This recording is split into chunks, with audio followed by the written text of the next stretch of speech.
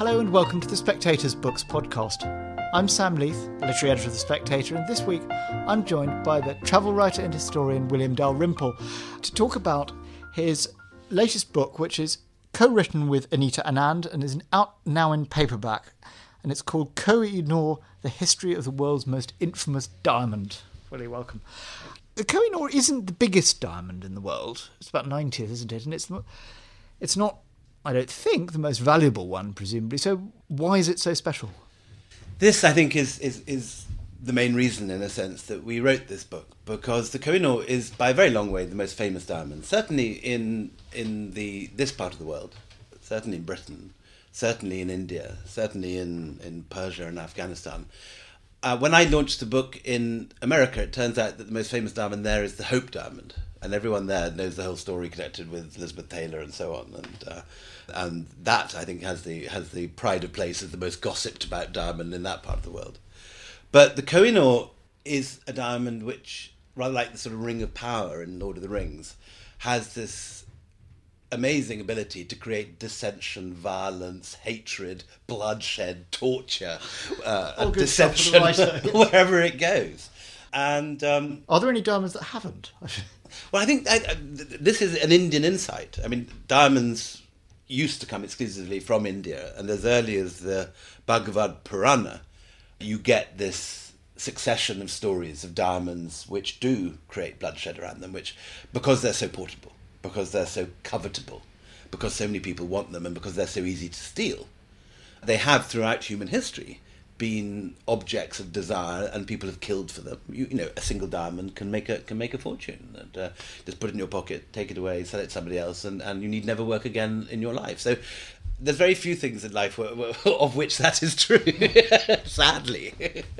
And so as early as the Bhagavad Puran, which is written down for the first time about 900 AD, but the stories in it probably go back another 1,000 years, there you get the germ of this notion, which then sort of expands through Wilkie Collins and Indiana Jones and a million other sort of schlock Hollywood productions, that a diamond is cursed, that a diamond can bring incredible bad luck. And in the Bhagavad Purana, the story is about something called the Siamantika gem, usually thought to be a diamond, in some cases said to be a ruby. And the Siamantika gem is the source of the sun's radiance. It's the sun god's own gem. And when it comes down to earth, when a particular devotee does a particular set of penances to the sun god Surya, and he gives it to the king of Dwarka, which is in Gujarat, this diamond leaves a trail of destruction behind it. Krishna gives it to his father-in-law gives it to his brother. He takes it out into a jungle, and it's, first of all, a wolf kills the brother, then a bear takes it from the wolf. Krishna has to go and rescue it, partly because people are saying maybe Krishna has taken it. He gets it, he battles the bear, gets the diamond back, gives it to his father-in-law, who's then killed by robbers who want to steal it, and so on. So you get this idea there for the very first time, and it is an idea which spreads through literature into the Anglosphere in the Victorian period, and you know, through Fu Manchu and a lot of wonderful schlock stuff. But the Koh-i-Noor is the true version of that myth, and literal jewel in a total non-fiction way. The story that we've told in this book, Anita and I, is a story of an extraordinary succession of murders, assassinations, tortures, which has followed the stone wherever it's gone. But what's interesting is that it is the legend of the stone, which begins quite late, about the time of Nadir Shah in the 18th century, when the Spectator was already probably publishing. When did it start, the Spectator? No, there were thereabouts. Yeah, exactly. When the Spectators were originally churning out. Yes. And it is the Koh-i-Noor is claiming its first victims, and British writers start writing about it from the 19th century, and it reaches its moment of international fame when it is the centrepiece of the Great Exhibition in whatever it is, 1841, and the whole of the Crystal Palace is sort of reflected down onto this one object, which symbolises for the Victorians the generosity, the wealth of the empire come back to London. And so, in our time, has become, for the former colonised countries, a symbol of imperial loot.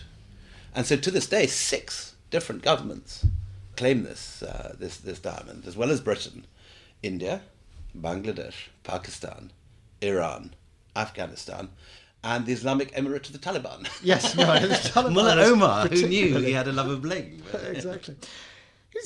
I mean, we'll get on some of the more recent stuff, but at what... we haven't, unfortunately, got your co-author with us, Anita, but how did you... Anita is busy writing a book with a 1-month deadline. So oh, dear, right. She apologises to... But how did listeners. you cook up the idea, between you to do this one? I think our reviewer ungallantly suggested it might have been a letter from your agent saying, here's a good idea. This was in the very ungallant Spectator review. Yes. Not the case. Though what the reviewer was getting at is obviously completely true, that it is this incredible story. It reads like a schlock page-turning novel, and yet we didn't have to make any of it up. It's all there in historical documents. We decided to do this for two reasons. First of all, the Koh-i-Noor had glittered in the background of both our previous books. I'd written a book on Afghanistan called Return of a King, which is about the first British invasion of Afghanistan in 1839, and the famous retreat from Kabul in 1842, that whole story.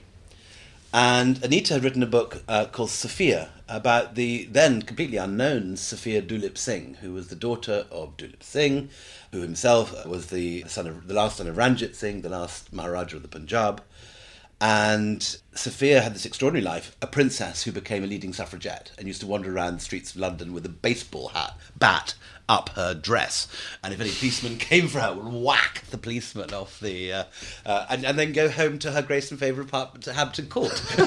Which is a very splendid typical metropolitan lefty snowflake. Exactly. And both our books, the Koh-i-Noor appeared. So we both had separately got interested in the diamond and had both become aware that all the accounts we'd read about the diamond were quite strongly at variance with the sort of popular mythology of it, that there was an entirely false idea of the diamond, the sort of thing you mentioned at the beginning, that the idea that this was the biggest diamond in the world. It isn't. It's not even in the top 100. There's a whole range of myths. And a lot of this, if you say your introduction, kind of started from the get-go when, around the time the Victorian Lord Dalhousie was given it, we could say in very strong italics, by the then, was he 5 years old? Was he 10 years old? The Dulip Singh, Sophia's father. So that's right. At the end of the First Sikh War, the Sikhs had been defeated by Lord Dalhousie's regiments, and as part of the Articles of Surrender, Dalhousie personally adds as clause 6 that the Koh-i-Noor be handed over. So I caught my hair, doesn't it? and Lord Dalhousie is the sort of Boris Johnson of his day. He's viceroy and he wants to be foreign secretary and he's extremely ambitious. And although he works, and this is what one always forgets about the British and India, at this point it is the East India Company. He's employed by a public limited company with an office in Leadenhall Street under what's now the Lloyd's building. He's not employed by the government at all. But he wants a government job next. He wants to be foreign secretary. So he decides to give the Koh-i-Noor to the Queen. Now, it doesn't belong to him as an article of conquest. It belongs to the directors and the shareholders of the East India Company. But Dalhousie doesn't worry about that, and he just puts in, shall be given to Her Majesty Queen Victoria. So ambitious Lord Dalhousie, gets assured a nice dinner party at Windsor on his return from India. And so it enters Britain as an article of loot. So it's not given by anyone.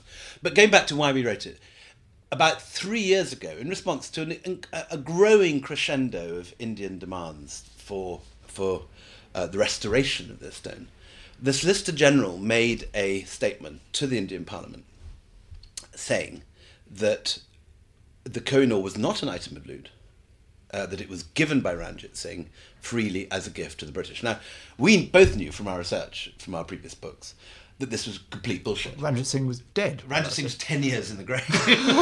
So unless he'd given it by astral projection or sort of sent it by Ouija board or something, there was absolutely no way that he could have done it.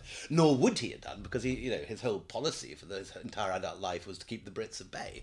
So, and to keep the Koh-i-Noor diamond. Yeah, it's a wonderful description of how he kind of prized it out of its previous victim. Correct, with torture and bloodshed.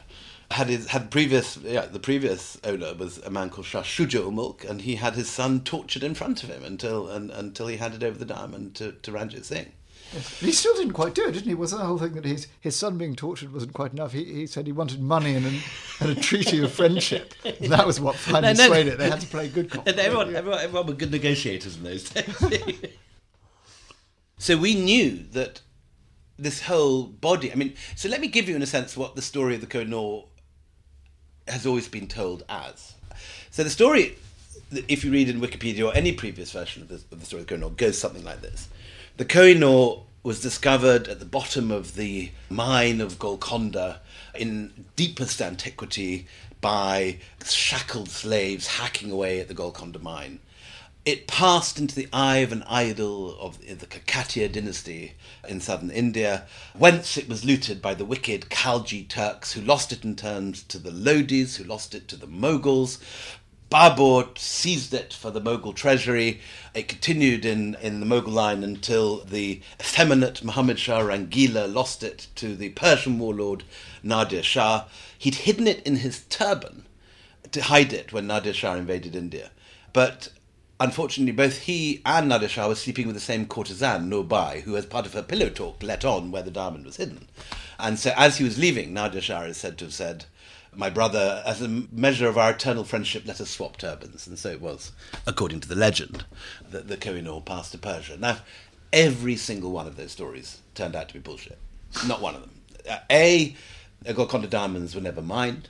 They were alluvial. They were found in dead riverbeds.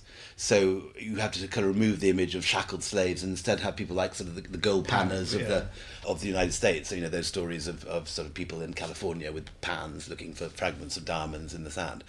Same, but with looking for little bits of diamond. And so A, it doesn't come from a mine. B, the Golconda mines weren't actually in Golconda. They were down on the coast on coastal what's now Andhra Pradesh. C, there's not a stroke of evidence for anyone ever mentioning this diamond before about 1750.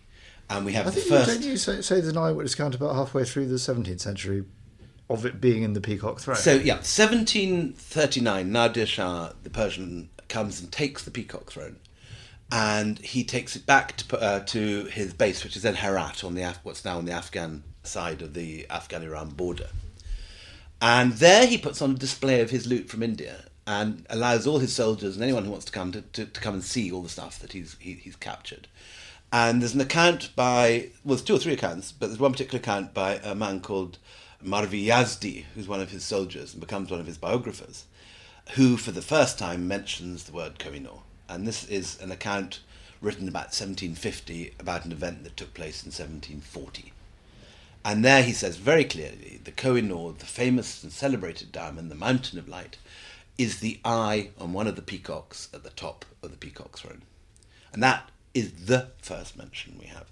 And what has happened is that the subsequent fame of the diamond, mostly from after the Great Exhibition, after it had been depicted on the front page of the Times or the Illustrated London News, after it had been reflected back to the empire as the Victorians' own idea of what imperial loot was. Only then does the Koh-i-Noor become, in the Indian imagination, the big diamond. Now, if you look at earlier accounts of Indian gemstones, in fact, there is a huge and rich Indian tradition of writing about gems. It's interesting they liked rubies more for a very long time. The Mughals like rubies more. Yeah. But in the Persianate world, of which the Mughals were Persian-speaking and living very much in a Persianate-style Timurid monarchy, big rubies, red stones of light, are the sort of thing that Hafiz and the great Persian poets talk about. So if you were a Mughal connoisseur of beauty, you aspired to find big red stones, particularly spinels, which are not something we particularly collect in the West today. Spinels are like rubies, but they're from Badakhshan in Afghanistan. And then later on, Burmese rubies begin to trickle into India, and they become the late Mughals' favourite stone. But in ancient Hindu literature, a lot of stuff about diamonds, and diamonds are, as I said, are these things that are actually, potentially dangerous things. They can, a pure diamond without any markings, with not a single scratch on it, can bring extreme good luck. But a diamond with the slightest flaw, and the Koh-i-Noor has a big flaw right down the middle. A Koh-i-Noor with any flaw is considered a cursed item and can bring bad astrological influences to bear. So you have so much. Incidentally, that you have a mention early. I think it's an early Hindu text which says that the power of pure diamond can repel thieves. Which doesn't stand up to much analysis in the modern age. So, as so much of Indian culture is determined by this meeting and mingling of indigenous Sanskrit-based Hindu ideas, Indic ideas, and the other ideas coming in with the Islamic and Persian, Turkish invasions through North India, in terms of language, in terms of food, in terms of ideas of beauty, in terms of architecture. Most Indian culture comes from some sort of reflection of that tussle, that battle, that coming together. But you have two completely different ideas in gemology, and the Mughals like the red stones, and the Hindus like the diamonds. And so when the Koh-i-Noor is put in the Peacock Throne is Shah Jahan's way of using the greatest collection of gemstones that was ever been amassed by any monarch in history. The Mughals were obsessed with beauty, they were particularly obsessed with gems, and Akbar, Jahangir and Shah Jahan all collected huge sums and made an actual ceremony at Nowruz when it was compulsory for the court to come and just give them diamonds and rubies and whatever they had, sapphires, pearls. And indeed, your year's salary, your rank in the nobility, was determined by how good the presents you gave the emperor was. So it was in your interest to find something really special. Yes, Hanuman? There's one particular emperor who was particularly flaky. Humayun was the flaky. Humayun. He's a fantastically flaky character who, nevertheless, the one thing he more or less was interested in were his diamonds, but then he kind of took them off to go wash his hands. And he left it by the side of the river until some little page boy. Yes, he's already lost his kingdom. The last thing he has left is this bag of incredibly valuable diamonds. And he manages to leave that when he goes for his ablutions. He goes to the loo and leaves his diamonds behind. And the page boy runs up after and says, Sir, you left this. He's the character we all identify with in this, I think. He is, yeah. He's a very sort of P.G. Woodhouse style Mosul. Anyway, sorry, you were saying Peacock Throne was this great... So Peacock Throne. So Shah Jahan, all the Mughals, but particularly Shah Jahan, realised that beauty, aestheticism, architecture can be used as an instrument of statecraft, that you can orchestrate beauty in such a way that it enhances your legitimacy, your status, your reputation as a ruler. And so all these great Mughal palaces, these enormous big cities, the building of the Taj Mahal, the building of the Red Fort in first in Agra, then the great Shah Jahanabad, what we today call Old Delhi, the Red Fort there. All these are built by Shah Jahan, but the single most expensive thing he ever does is to make the single most expensive piece of furniture in the history of the world, which is the Peacock Throne. And on that, he just throws everything that 3 generations of Mughals have collected. And it is this one... It doesn't look like a throne so much in our idea of a throne. It's not a seat. It's like a kiosk. I mean, you could sell ice creams from it. Or a garden shed, even. It's a canopy over a raised seat, a raised throne platform. It certainly did when... I mean, you've got a lovely passage about how when Nader Shah, gets to Delhi and he goes, right, chap, loot away.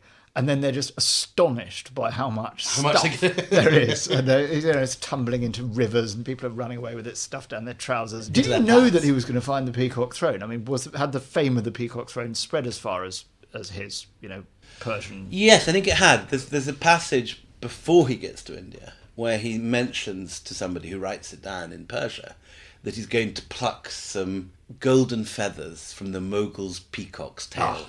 Which seems to be a hint that he's going after the Peacock Throne. The idea he has is that, Nader Shah is this fascinating character. He's a very sort of Thatcherite meritocratic figure in some ways. He's a very humble background.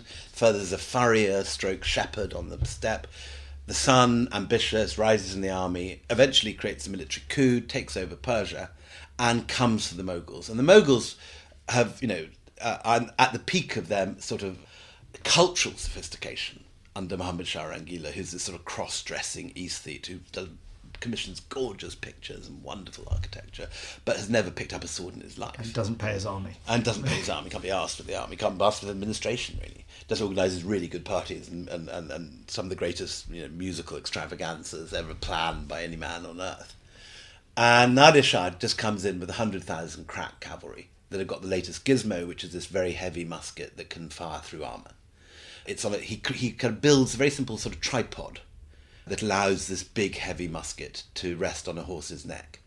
And this is just a brilliant invention, and he just cuts his way, even before he ever gets to India, through the Russians and the Turks, and then he comes, and there is the largest army ever fielded by any Indian army, 1.5 million men, of whom at least half are fighting men, and they're a big heavy cavalry army. They're all in heavy horse armour, elephant it's sort armour. of 2 miles wide and 9 miles long or something. All that description, yeah, and this huge battle on the kind of, and Nadir Shah does the old thing of the faint retreat. They all run away. And at the last minute, his light cavalry part to reveal a long line of these swivel guns, as they're called, these heavy muskets. And 5 minutes later, it's all over. The cream of Mughal chivalry lie bleeding dead on Karnal Field. And he then invites Muhammad Shah Rangila, who was obviously terrific company. And so, we'd all like to have dinner with Muhammad Shah Rangila.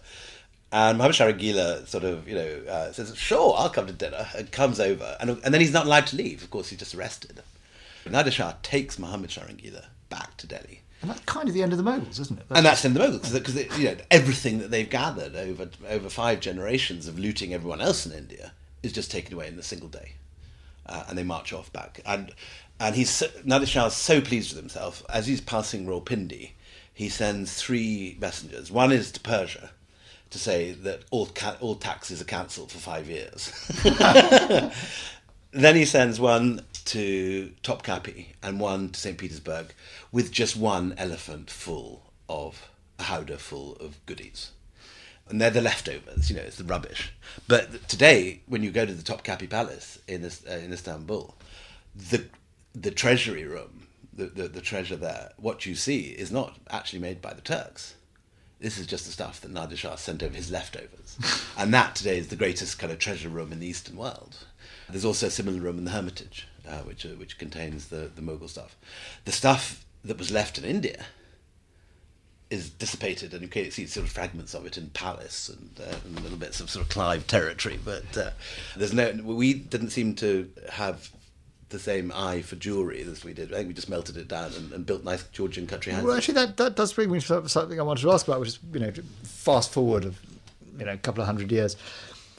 When the gem comes to London, or to, I think, does it come to Victorian London, or does it go to the... Well, there's a rather good story about that, which is from Anita's half of the book, which is that the reputation of diamonds only really getting going by the time that the Brits have got their hands on it. And it's dispatched on a ship called the Medusa, a steam sloop called the Medusa, out of Bombay. And no one knows it's on board other than one of Dalhousie's nephews, who's the kind of mule carrying the diamond. Well, Dalhousie muled it himself, didn't he? He carried it himself. The nephew was the son. Initially, the first person to have it was a guy called John Lawrence, who was this sort of pious evangelical that wasn't interested in gems at all. And when the kind of the FedEx courier came and knocked at the door and said delivery for Mr. Lawrence, where's the Koh-i-Noor? He sort of does that thing, when you lose your phone and you pat down your pockets and you can't find your credit card or your phone.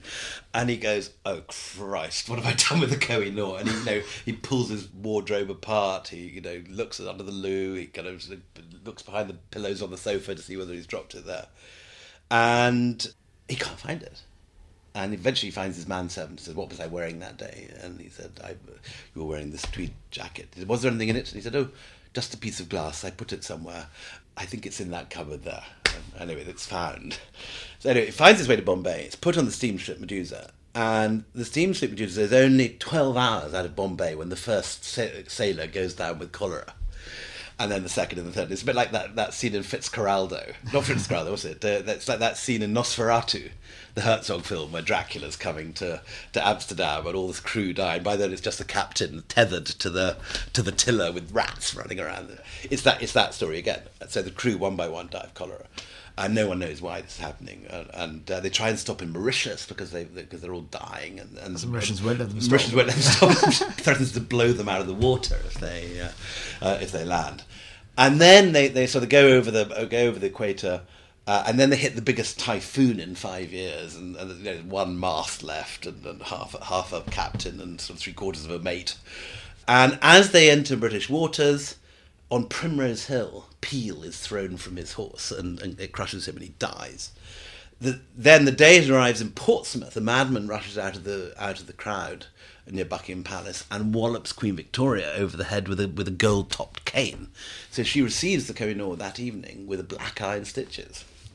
And when she receives it, she's not all that impressed with it. I mean, one of the sort of striking things, it's been cut. She said, well, hasn't been cut very well. You know, it doesn't reflect. I mean, it was interesting. There's obviously the Mughal style. Exactly. It was cut. It was maybe pre-Mughal. So the Mughal style would have been perfectly acceptable and familiar to any of our medieval ancestors. When you go to one of those lovely cathedral treasuries in France on your holidays, or go to Saint Marco, and you see all those cabochon stones that are sort of left in their natural shape, and Saint Foy and Conque or something, you see these gorgeous medieval vessels, which like the Mughals, value stones for their natural shape and their size. And the idea that you improve a stone by cutting it and reducing it is an idea that was as alien to our medieval ancestors as it was to the Mughals. You want your stones big. You don't want them shaped. But they cut them a bit, did they? Just to so the Mughals and our medieval ancestors used to like doing a very simple, what's called a rose cut, which is just a little bit of flanging around the top. But the idea that you facet everything and make it perfectly symmetrical is a Victorian idea, and it starts in Venice probably. There are various theories about where faceting starts. It could have started in India. One theory is it was. But the most likely story is either Amsterdam or Venice. And by the 19th century, every Victorian had got used to the idea of wedding rings and diamond rings, which were just becoming popular in the early 19th century. And your diamond ring was faceted, symmetrical, and glittered. So when the Koh-i-Noor turns up, about which already there's been a huge amount of publicity, this curse stone, the stone of the East, the stone of the Mughals, it arrives in Britain and it's just this lump. It's called the Koh-i-Noor, the Mountain of Light, because it does actually look like a mountain. It looks like Arthur's Seat. It's got this sort of big knobbly front and this sort of tail that goes down like a tadpole behind it. And it's very big, but it's not very pretty, really. It's an odd shape. It does look like a mountain. And it's put as the centrepiece of the Great Exhibition, and no one likes it. So they try and sort of improve it. But Prince Albert, it was rather like the kind of Millennium Dome, this Crystal Palace. It was this huge, public, expensive, big noise, celebrity sort of run show about the empire, and people queued up. A third of all British people went to it. I mean, extraordinary. You know, the buses and trains from the Highlands and people pouring into London to see this thing. But the thing at the centre didn't impress anybody, and people queued days to see the Koh-i-Noor. And Albert was in trouble, right, like Tony Blair was with the Millennium Dome, because it didn't glitter.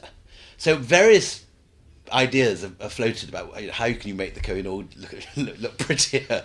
So they build a little sort of potting shed in the middle of this thing. Because the first idea is it's too bright, the Crystal Palace. It is a crystal palace, so it's sunlight streaming in. So they build a little potting shed, little dark sort of enclosure for the Koh-i-Noor, hoping that will make it glitter. And then they try and sort of arrange gas lamps behind it, flickering in reflective ways. And Mr. Chubb of Chubb's Lock builds a special container for it that'll reflect it. None of this quite works. In fact, all they built the first ever sauna in Britain, and everyone goes in there, and all these Victorian ladies and busks sort of faint at the heat and sort of fall sort of flat on their faces, have to be carried out. So it's a complete failure. And after the Great Exhibition, Prince Albert decides to sort of take it out on the Koh-i-Noor by having it recut. And all the gem experts said, you cannot recut it because it's got this flaw down the middle. It might break. It'll break. Or it won't just break. What will happen if you cut a diamond against its natural crystallological grain? It is just a piece of carbon. And like as with coal, it will ultimately burn. And they'll say it'll catch fire. It'll just burn if you insist on cutting it diamond on diamond. But anyway, there's a firm from Amsterdam that say they can do this, that they have the expertise to do this, and so it's given to them. The first cut is given to the Duke of Wellington, who's pulled out of retirement, and there's a kind of celebrity shed erected somewhere in the Haymarket where they cut this thing, and Wellington is brought. Wellington incidentally falls down dead about a week after this, another possible victim to the curse of the Koh-i-Noor. Anyway, they do the cut against everyone's best judgment, and it comes out under half the size. Yes, that was this amazing thing because they very promised. They said, we can do this without substantially reducing the price. Under half. So when Dulip Singh is then shown this diamond by the Queen in the Isle of Wight, a couple of months later, he can't believe this is the same thing that he gave to Dalhousie as a child, because it's half the size. The whole point of it is it's gone. It's very glittery. And today, if you go to the Tower of London and look at the Koh-i-Noor, you'll find that most people don't actually realise that the Koh-i-Noor is the Koh-i-Noor, because it's in a case now with all the Cullinan diamonds. The Cullinans are the biggest diamonds in the world. They were found in South Africa in the 19th century. And the Cullinan one, the big Cullinan, is the size of a rugby football, while the Koh-i-Noor is the size of a sort of, a bit bigger than the quail's eggs, a goose egg, maybe a goose egg. And so, because so many South Asians feel so strongly about it, one of the great sort of comedy shows in London, actually, is if you go to the Tower of London, and to stop Indians swearing at it, shouting "chor, chor, thief, thief," and creating ruckus, the latest setup at the Tower of London has a sort of conveyor belt, like an airport, running beside it to stop people sort of massing on the Koh-i-Noor. So you'll only get 2 or 3 seconds to so you only get to chor, you only get 2 or 3. So what you actually see when you go there now is lots of Indians moonwalking backwards, but shouting "chor, chor" at the wrong time. they think they're not sort of properly signposted. There's stuff down quite far below the actual case, but because they're walking backwards doing a moonwalk, they can't read it. And the Koh-i-Noor, and actually no one notices the Koh-i-Noor, which is sitting there quite small and diamond, working its evil magic to this day. Oh, well, it's good. It's myth outlasting. I should just ask before we end, on that political note, you're relatively circumspect at the end of the book on the question of what should actually happen to the diamond. Now, were you and Anita as one on what should happen to the diamond? What do you think? Do you think it should be repatriated? Does she disagree? So we both take the view that it's not going to be repatriated, so in a sense it's not even worth raising the questions. I mean, obviously there are 6 governments currently who want it back, which in a sense helps let the British off the hook slightly, because you can then play the game, who do we give it to? Maybe give a little bit to the Afghans. Yes. give Mullah Omar a tiny bit. So I think I don't think it's on the table, and nor will it be in our lifetime. So we haven't sort of come down and said, this needs to go back to Bangladesh or Pakistan or India or Afghanistan. There is pretty little doubt that it came from what is today India. There is, I'd say, is probably as high as a 95% chance that it's from the Godavari Delta in what's now Andhra Pradesh. And therefore, if it was to go anywhere, I think India definitely gets the first claim on it. But I think in reality it's not going to go anywhere. I think this is something which also has been more or less nicked throughout its history. It's been nicked by everyone, and the last Indian from whom the British did force it by treaty, having at the point of a bayonet, the Sikhs took it from Shah Shuja, the Afghan ruler, by torturing his son. So it is, diamonds have passed. I mean, if it does pass from this nation at any point in the future, I suspect it will be again at the point of a bayonet after some future war, and will remain, as it has always been, the spoil of the victor. William Dalrymple, very, very much. And you've been listening to the Spectator Books podcast. I hope you enjoyed it. If you did, please do rate, review and subscribe to us on Amazon or iTunes or whichever your podcast provider is. And you'll find much more to enjoy, I hope, in this week's Spectator Books section.